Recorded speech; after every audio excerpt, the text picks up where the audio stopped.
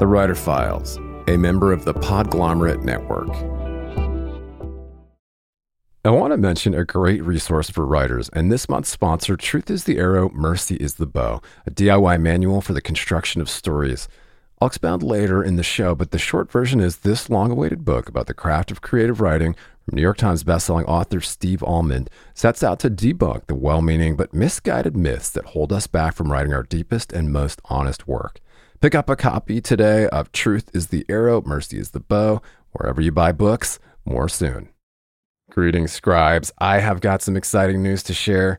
The Writer Files now has an exclusive Patreon community where subscribers will get exclusive access to uncut ad-free interviews, a writer's happy hour, bonus breakdowns, and content from productivity and publishing experts each month.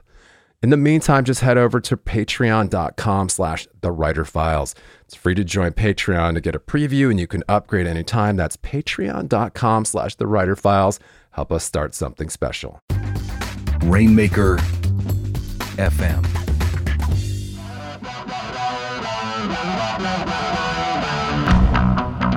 Greetings and welcome to a special edition of The Writer Files.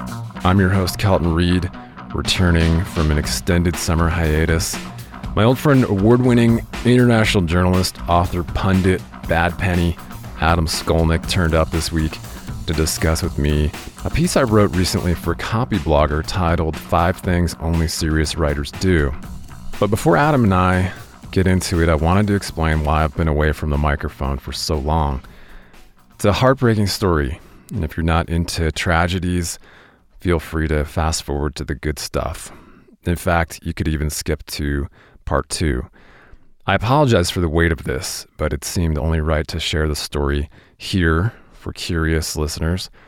A tremendous thank you is in order for those of you throughout the many communities who have reached out with your support, love, and thoughts for my family over the last few months. There are never enough words. Adam Skolnick's narrative nonfiction book, One Breath, based on his award-winning New York Times sports reporting, is available now in paperback. In addition to his recent journalism, Adam has visited 45 countries, contributed to over 30 Lonely Planet guidebooks, and has written for ESPN.com, Men's Health, Outside, BBC, Playboy, The New York Times, and has appeared on NPR. In this part of the file, Adam and I discuss why the show's been on hiatus for so long, how human beings crowdsource grief and loss in times of tragedy, and the limits of empathy, Adam's recent globetrotting journalism, including his piece on the Thai soccer team rescue, pretty cool story, and what it's like to be a hired ghostwriter. Stay tuned. The Writer Files is brought to you by my friends at Copyblogger.com. Words that work. Build your online authority with powerfully effective content marketing. Get superior content marketing education so you can build a remarkable online presence. Authors, bloggers, journalists, online publishers, and entrepreneurs, head over to Copyblogger.com to learn more. That's Copyblogger.com. And if you're a fan of The Writer Files, please click subscribe to automatically see new interviews as soon as they're published, and leave us a rating or a review over on Apple Podcasts to help other writers find us. And we are rolling once again. Welcome back, finally, to The Writer Files, Adam Skolnick. Man, it's good to be here. I am your host, Kelton Reed, obviously. This is a special edition of the show that we traditionally call Writer Porn. And I am here with award-winning international journalist, author, correspondent Adam Skolnick, who is returning to talk about a piece that I did for Copyblogger.com recently titled 5 Things Only Serious Writers Do. If you feel like following along, you can find that at www.copyblogger.com/serious-writers. Do you say hyphen or do you say dash? It depends if I'm talking to a serious writer. In that case, I'll say hyphen. Yes, of course you would. And if I'm talking to anyone in the Trump administration, I'll say dash. Yeah. Well, we're going to get into what Adam's been up to. I always love catching up with him because he is a globe-trotting madman, poet, also a ghost writer, which some of you may not know about. And he's going to tell us a little bit about that. But, or he may not. He may not. No, because ghosts don't speak. They just spook. Did you write that ahead of the... That's in my iPhone notes. my go-to You're just looking at that app. You need to turn your... I have this really innovative way of taking notes. I use the most generic app that comes with the phone. I put my notes there. It's really innovative. You know, I do have to tell you, and I have not been a fan of the Notes app in the past, but since recent updates, I think, to both the iOS and Apple software or hardware or whatever the fuck operating systems, the Notes app now syncs across all the devices. So that's finally helpful. Yeah, and also I find it interesting that like every app like incorporates what every other app does. So it's kind of like the travel space now. You can go to any major city and see like the same shops and restaurants and brands, and now you can go into any main smartphone and every Notes app has the same features. It's very bizarre. It's like we're living in two different kind of homogenized worlds, and so it's kind of weird. It's kind of weird what's happening. Yeah, it is a little bit weird. No, it's not a little bit weird. It's very weird. It's very... Reality, you mean? Yeah. Reality is seemingly folding in on itself in every dimension and level of life. It is. It's very, very weird. It's all, it's all coming to a head in virtual reality where we'll exist for the rest of our lives, and as we destroy our planet. All right, dear listeners, stay with us for more notes from the sixth extinction. The Anthropocene. How do you say Anthropocene? Anthropocene? I say Anthropocene. Anthropocene. All right, we'll go with that. Or Anthropocene, because it's like anthropomorphic, anthropology, Anthropocene. Yeah, I hope that we are actually living in a virtual reality world, because things are definitely have been strained out there and politics and elsewhere. So you're saying you hope this is all an illusion and we're really just living as adult fetuses in the Matrix system? Sure. Yeah. Elon Musk. You're hoping for that. You're hoping that that's the truth. Yeah. I'm praying for that. You're hoping this is all not really happening. Yeah. Part of me is definitely on the Elon Musk. He wrote something about, or he was quoted recently saying that he believed that we were living in a projection or some kind of a virtual reality world. Jeez, he's really going in so many different directions at once. I mean, that guy is I can't keep up with that guy's thought forms. Yeah. Well, you've written about him, but that's not why we're here. Yeah. I wrote loosely about him. I wrote about Hyperloop, which is his brain baby. Earlier in the show, I mentioned an invaluable resource for writers. Truth is the Arrow, Mercy is the Bow, a DIY manual for the construction of stories based on 3 decades of writing, failing, and trying again. Author Steve Almond is a beloved professor at Harvard and Wesleyan and the acclaimed New York Times bestseller of 12 books of fiction and nonfiction. And in Truth is the Arrow, Mercy is the Bow, Steve employs the radical empathy he displayed as a co-host of the Dear Sugars podcast with Cheryl Strayed, where they explored the joys and trials of storytelling to explode myths that hold us back from writing our deepest and truest work. The book includes chapters on plot, character, and chronology, but travels far beyond the earnest intentions of most craft books.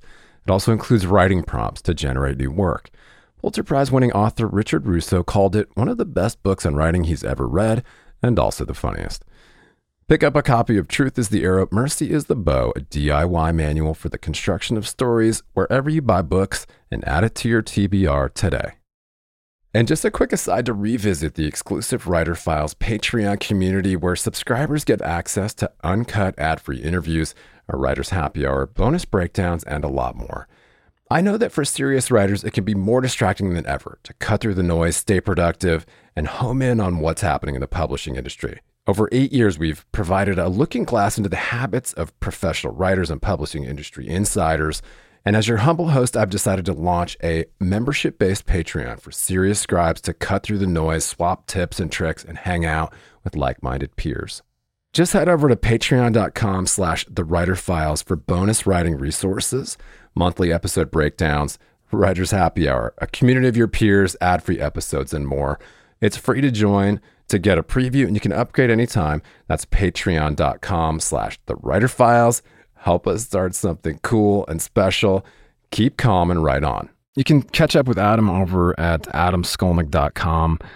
He posts most of his recent journalism over there. Catch him, Adam Skolnick, on Instagram. I'll post links to all of these places. And we're going to catch up with Adam and talk about some recent journalism pieces he's been doing, working on, and his recent travels. Before that, I did want to take just a brief time out, and I think having Adam on the show was important because he's an old friend, and I can kind of talk openly with him about why the show has been on hiatus for a few months, since May, really. And why I've just been publishing reruns, or the greatest hits, if you will, and what the future holds. But it's a little bit hard for me to talk about because it's been a hard road here for the Reed family. But the short story is that after a healthy 37-week pregnancy, and my wife and I are expecting to have a healthy baby girl in early May, and after all signs pointed to a healthy baby, we gave birth to a baby girl May 8th, and she was healthy weight and length, but really having trouble getting air, breathing, and it was a shock because we did a home birth, which is our second, and everything was going smoothly up to the point where she was born. I actually caught my daughter, and when she was born, and put her on my wife's chest, and she was just really not able to catch breath. So So you caught your daughter. And so you were, obviously that's a moment of exhilaration and joy. And how long was that? Did that last before you realized you had some trouble? It was almost immediate because she wasn't able to get air. Of course, the midwives that we had for our both for our first and our second birth, are extremely professional. The room slowly starts to look like a hospital room. And of course they have oxygen and all the things that they need, and of course they have emergency services on speed dial. So when she wasn't really able to get any air into those little lungs, she was the paramedics were called. The fire department showed up first, and they were very professional and very careful to kind of observe what was going on to make sure that she was going to be all right, and all signs pointed that she was going to be okay or start to breathe on her own, as babies do when they first come out, because they're not used to breathing, of course, and so you're just waiting for them to kind of figure it out. But the paramedics and the midwives agreed that she needed to be taken to the emergency room immediately. So, it's like a matter of seconds when they kind of agree that it doesn't look like she's doing it on her own. So of course, they've got her connected to a respirator or a breathing apparatus, and they're doing all they can to help her.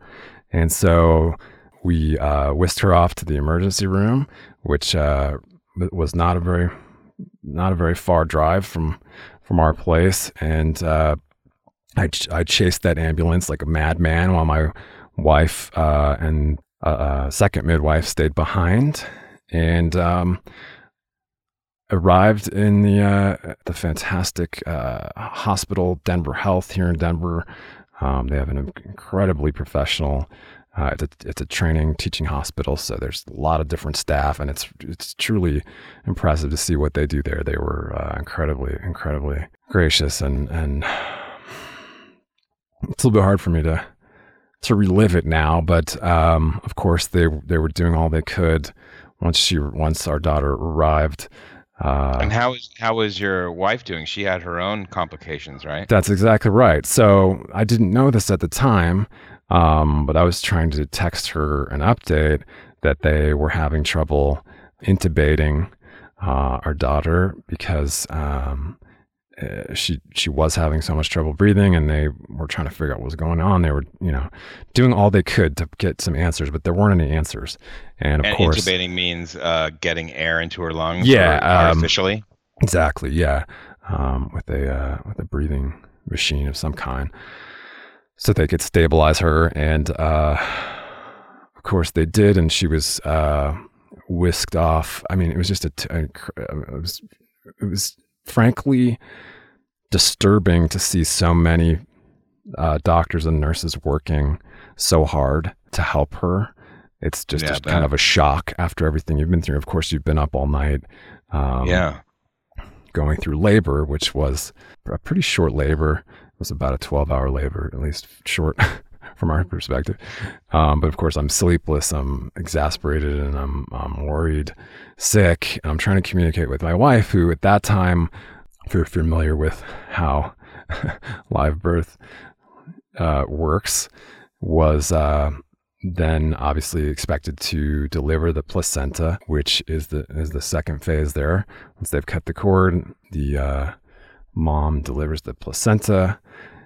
And what happened was she had a rare placental retention, which is very dangerous for the mother, because what happens is she ends up bleeding quite a bit. So she was also whisked off to the hospital, unbeknownst to me at the time, in an ambulance as well. Arrived at the ER, was taken immediately to labor and delivery wing. Same hospital? Same hospital, yeah. They want to keep the mom and the baby close to one another. And lost a lot of blood, actually, almost 2/3 of her blood by that point. Wow. So required an emergency transfusion. So by that point, I was going back and forth between the NICU, which is the neonatal ICU there, intensive care unit for newborn babies, and kind of wearing a hole in the tiles there between the NICU and the labor and delivery wing, where I'd been told my wife was, but she was in the OR having this procedure to have her placenta removed, and needed a blood transfusion. So as I'm walking up to the receptionist at the labor delivery, and they're telling me this information, some young man races by with a code, I guess it's a code white or something, races by with her blood transfusion in like a cooler, which is goodness. Yeah, it's a little distressing. And of course, I can't see her. 2/3 of her blood. I mean, that's like towards the limit of what someone can tolerate. Yeah. So I don't mean to dig into these details. They're probably not appropriate here, but anyway, it was a harrowing experience because I didn't know. I had no answers. I didn't know what was happening with my wife. She was in the operating room. My daughter was in the NICU, and I still didn't have any answers from those neonatologists as they were trying to figure out why she wasn't breathing. But long story short, after a couple tense nights in the hospital, my wife made it through okay and went into recovery there. And my daughter, after a couple days of nail biting, was diagnosed with a pretty serious and very rare kidney disease called ARPKD, which is a autosomal recessive polycystic kidney disease. And she had a pretty serious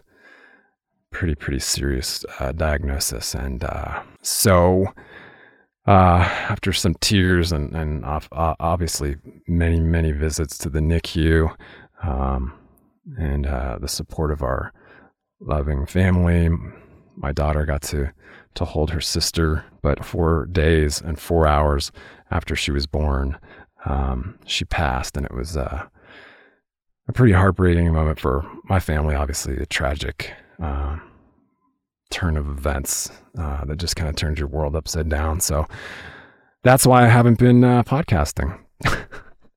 Yes. to say the least. I haven't been doing a lot of Well, stuff. thanks for sharing all of that with me and with your listeners. I mean, I think it's helpful, man. You know, like we don't know who we're moving around with in this world. Like we walk by random people on the street. We see them sitting on benches. We're driving in traffic and kind of isolated in our bubbles. And, you know, so many people are carrying heavy experiences like this. And, you know, to be able to share that with people and give them an insight into the hardest moments of your life, I think can be empowering for other people when they're dealing with challenging circumstances, because it shows that, first of all, we're not alone in this world. And even if we're not talking about the pain or even having to communicate it on a daily basis, it's not like that is a thing we can all do on a daily basis every time we meet somebody or sit down at a meeting or like hang out with a friend. We're not going to like divulge our innermost thoughts all the time, although, you know, I'm sure some people do that. It's not like feasible for most people, emotionally or otherwise. So to be able to tune into you and for you to be able to tell them what's been going on, I mean, it takes a lot of courage and it's super helpful. I don't think you quite realize the permission you're giving people to just be okay with their wounds. And I think that's like the key to being able to push through and to endure through them, is being able to verbalize them and in a way that is clear-headed and real. And I think it's really super helpful. It's helpful to me as your friend, lifelong friend, and it's helpful to your family, I'm sure, and certainly to your listeners. So it's really cool that you did that, and I'm honored that I'm here to kind of bear witness to it. Thank you so much. I know, you know, the show's not really about me. I don't typically delve into personal stuff, and you know, it's been obviously a pretty traumatic experience for me and my family, and you know, there aren't enough thanks, really not enough words to express the gratitude I have to the communities that supported us over the last few months, all the families that reached out to us. I want to say the families that donated just an enormous amount of goodwill, thoughts, food, money. I mean, all the things. It's been truly amazing. Yeah, I mean, I know you don't want to get too deep into it, but like one thing we're not going to talk about too much, but you know, you had a firsthand, although the doctors and all the medical professionals at the hospital were amazing, you also kind of got confronted with the bureaucracy of the way the health system works in America in a way that was eye-opening and kind of a gut punch on top of all this, and having to, you know, it's going to work out in your favor, but just even be having to deal with that on top of all this, you know, you got a firsthand account of that. Yeah, you can't really know what these families go through when something terrible, tragic, a death or otherwise happens, especially, you know, just from a financial standpoint, because you don't know until you go through it what those challenges are, and you know, kind of how the American healthcare system works or doesn't work. But yeah, this isn't about my no, but I mean, I just think it's another part of this, you know. It's like yeah, it just adds to it to have to deal with that stress on top of everything else. It's like, it's ridiculous. You know, one thing I wanted to express is that we're all going to be brokenhearted at some point. That's just the way life is, you know. I don't think anyone gets out without having that, and nobody wants it. It's never fun, and it's almost always extremely difficult, but especially in this sense, I mean, it couldn't get much more difficult. Jesus. But like when your heart is broken, in many ways, I find you see the connections between yourself and other people and this world more clearly. It's almost like the light gets in and you can see like the strands of light connecting all of us and all things. And I think like people who are like super stable and stoked and in love are almost like the most immune to the reality of interconnectivity. And it's only when we're in these moments of pain and where we really see it the most. I think you experienced that. You were just talking about that. So it's so the human condition. It's just like I'm always, it's a big mystery, man. I don't know if I'm expressing it right, but like no, these moments, yeah. there's so much power. They open your eyes, and especially kind of that veil of life and death, or welcoming a child into the world, or losing a beloved parent or mentor.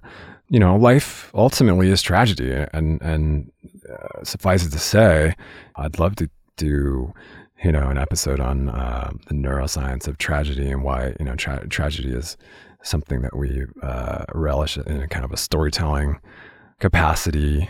Of course, I've kind of leaned back towards kind of trying to understand the nature of life and death from a spiritual perspective, but I won't get into that because you kind of see it firsthand, and you're right, it does open your eyes to a lot of stuff, and then there's that raw nerve, and I think so much great art has come from that. Hopefully, people don't have to experience a tragedy like I've experienced. But another interesting point is that you mentioned kind of the empathy piece, or how we don't always relate to things we don't know about people. It's amazing. And again, I want to say one final thank you to all the communities that have reached out and supported us with their love and thoughts and gifts. But so many families will reach out with their own stories of loss in a time like this, which is really eye-opening because you learn things about friends or family or even people, even strangers that want to reach out and say to you they've been through something similar, or they know someone who's been through something similar and this helped them, or here's a resource that someone they know. And you see that interconnected web of how important we all are to each other, how we kind of crowdsource grief and mourning, and how similar we all are. Yeah, how at the base level we're all the same, and it's like, and that's why the empathy. I mean,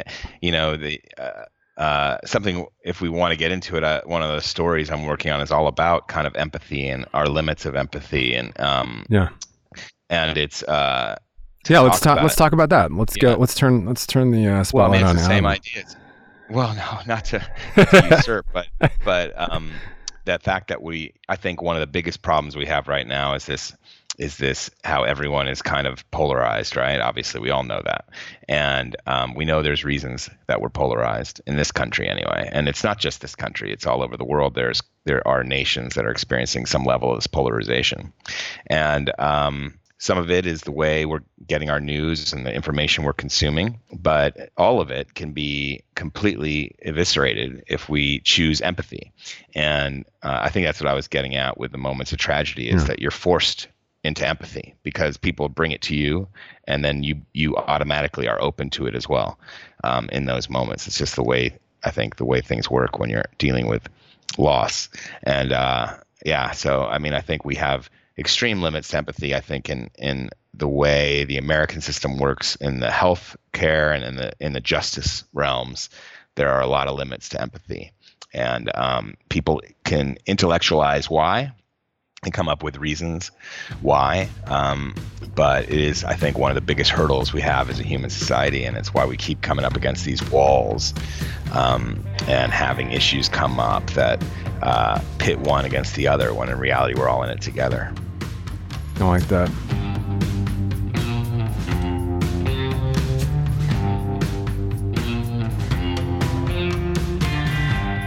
Well, let's talk about some of your more recent projects. I've been obviously following along and curious about your travels. I found fascinating this piece, I think, that you did for, was it Outside? Yes. On how the divers found the Thai soccer team. So it was kind of a part of the story that hadn't been told. And you, with your background experience with, all these great divers and kind of dug into the technical piece of how they actually got this junior soccer team out of that crazy situation. I think we were all kind of following along with that and praying that they would be safe, and they were saved. But you got to tell the story of how that actually happened from a technical standpoint. It was pretty fascinating. Want to talk about that a little bit?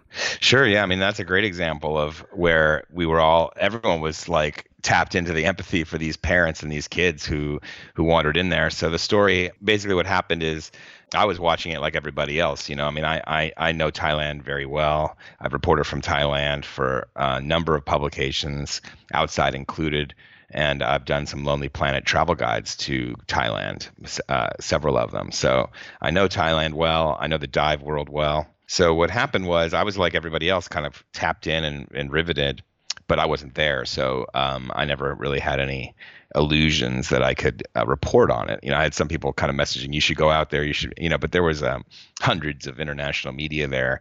And I kind of veered towards the underreported stories. So yeah. For me, when there's hundreds of media at a place, it's, nobody really needs me there because they have it. But, I was wrong in this case. And an editor of mine at Outside reached out and said, hey, do you have any contacts in the dive world that knows what's happening from a diver? He was the first one.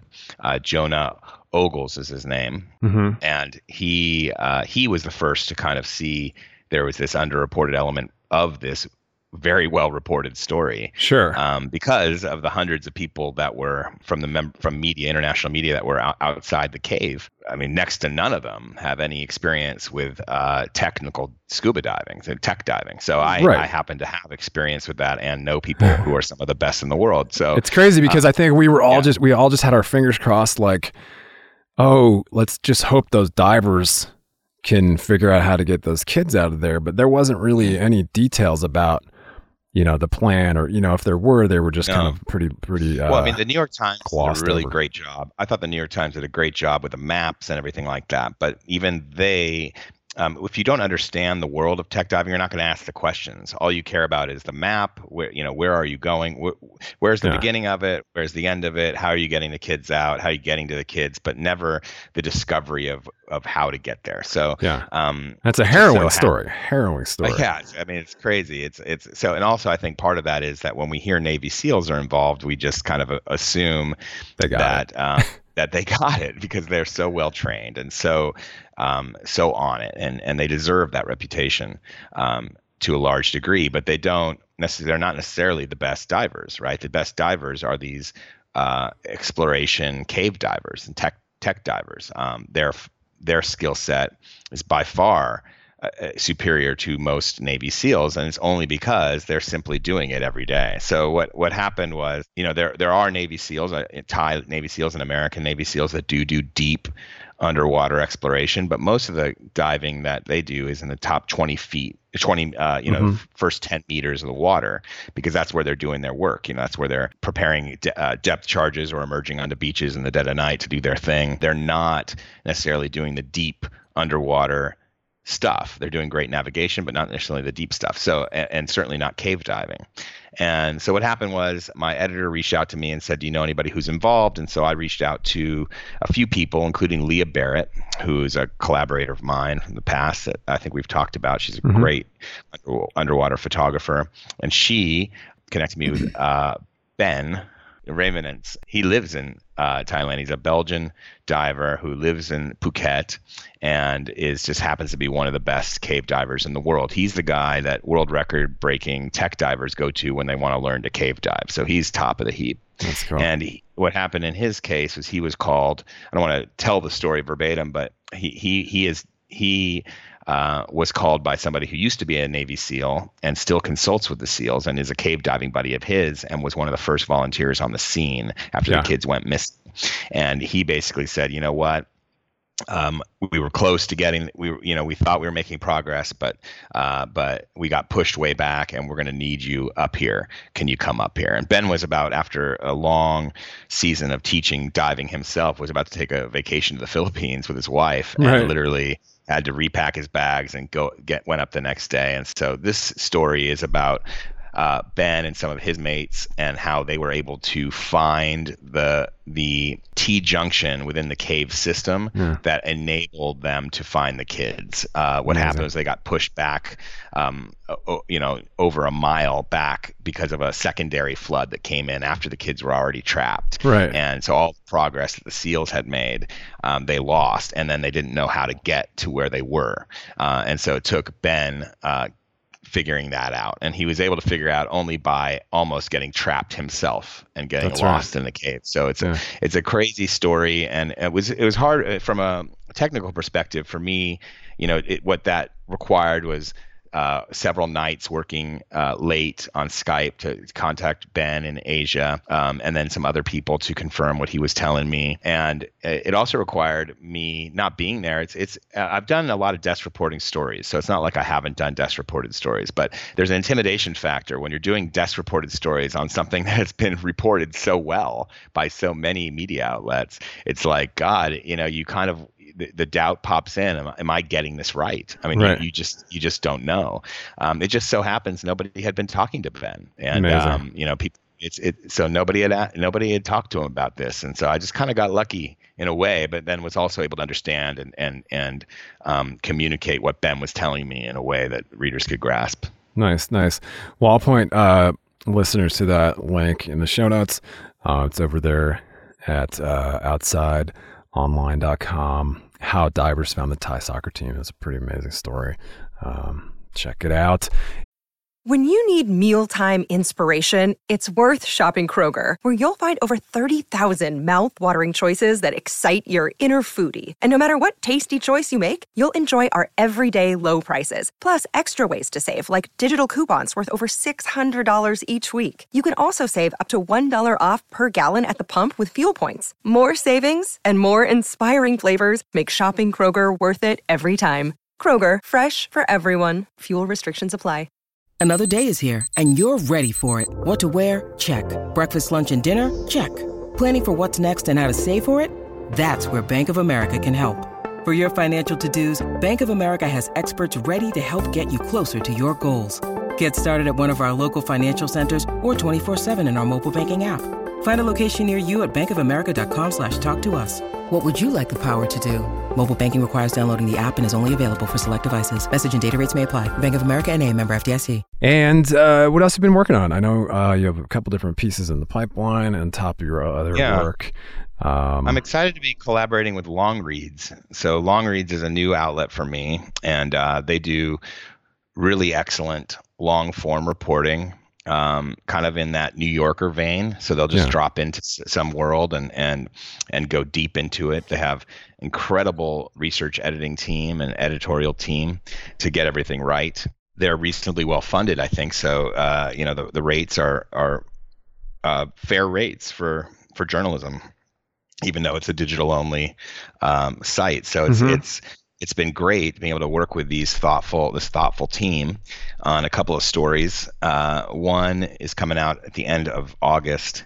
It's about filmmaker Chris Weitz, who you will know from American Pie and About a Boy and Rogue One fame. Yeah. And his film that he has made called Operation Finale, about the hunt, Israel's hunt for Adolf Eichmann in Argentina in 1960. Wow.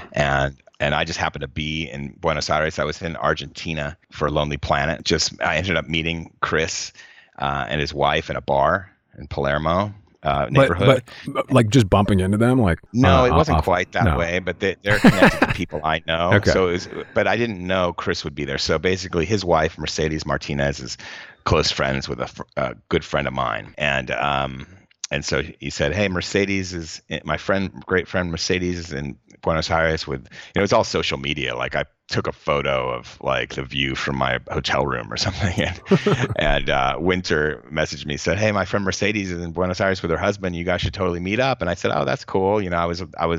My wife wasn't with me. So I contacted Mercedes and she said, yeah, we'll meet you for a drink. And it turns she brings along Chris, but I still didn't know who Chris was. He was so unassuming. And so that, he didn't even talk about himself. And then so finally at some point we're like, so you guys are here, what are you doing? And Chris mentioned he was working on a movie. And I said, oh, wow. I'm like, I still didn't know who he was. He didn't say I'm Chris Weitz. It was just Chris. So then I kind of got home and started Googling around, got back to the room, started Googling around and realized I've been loving this guy's movies for 20 years. That's and wild. I just met him. And so, because it's not just from a filmmaking standpoint, but I mean, certainly he's one of the best screenwriters of his generation. So, Yeah. I mean, American Pie is a classic about a boy's a classic. He got an Oscar nomination for that. So it's a real thrill.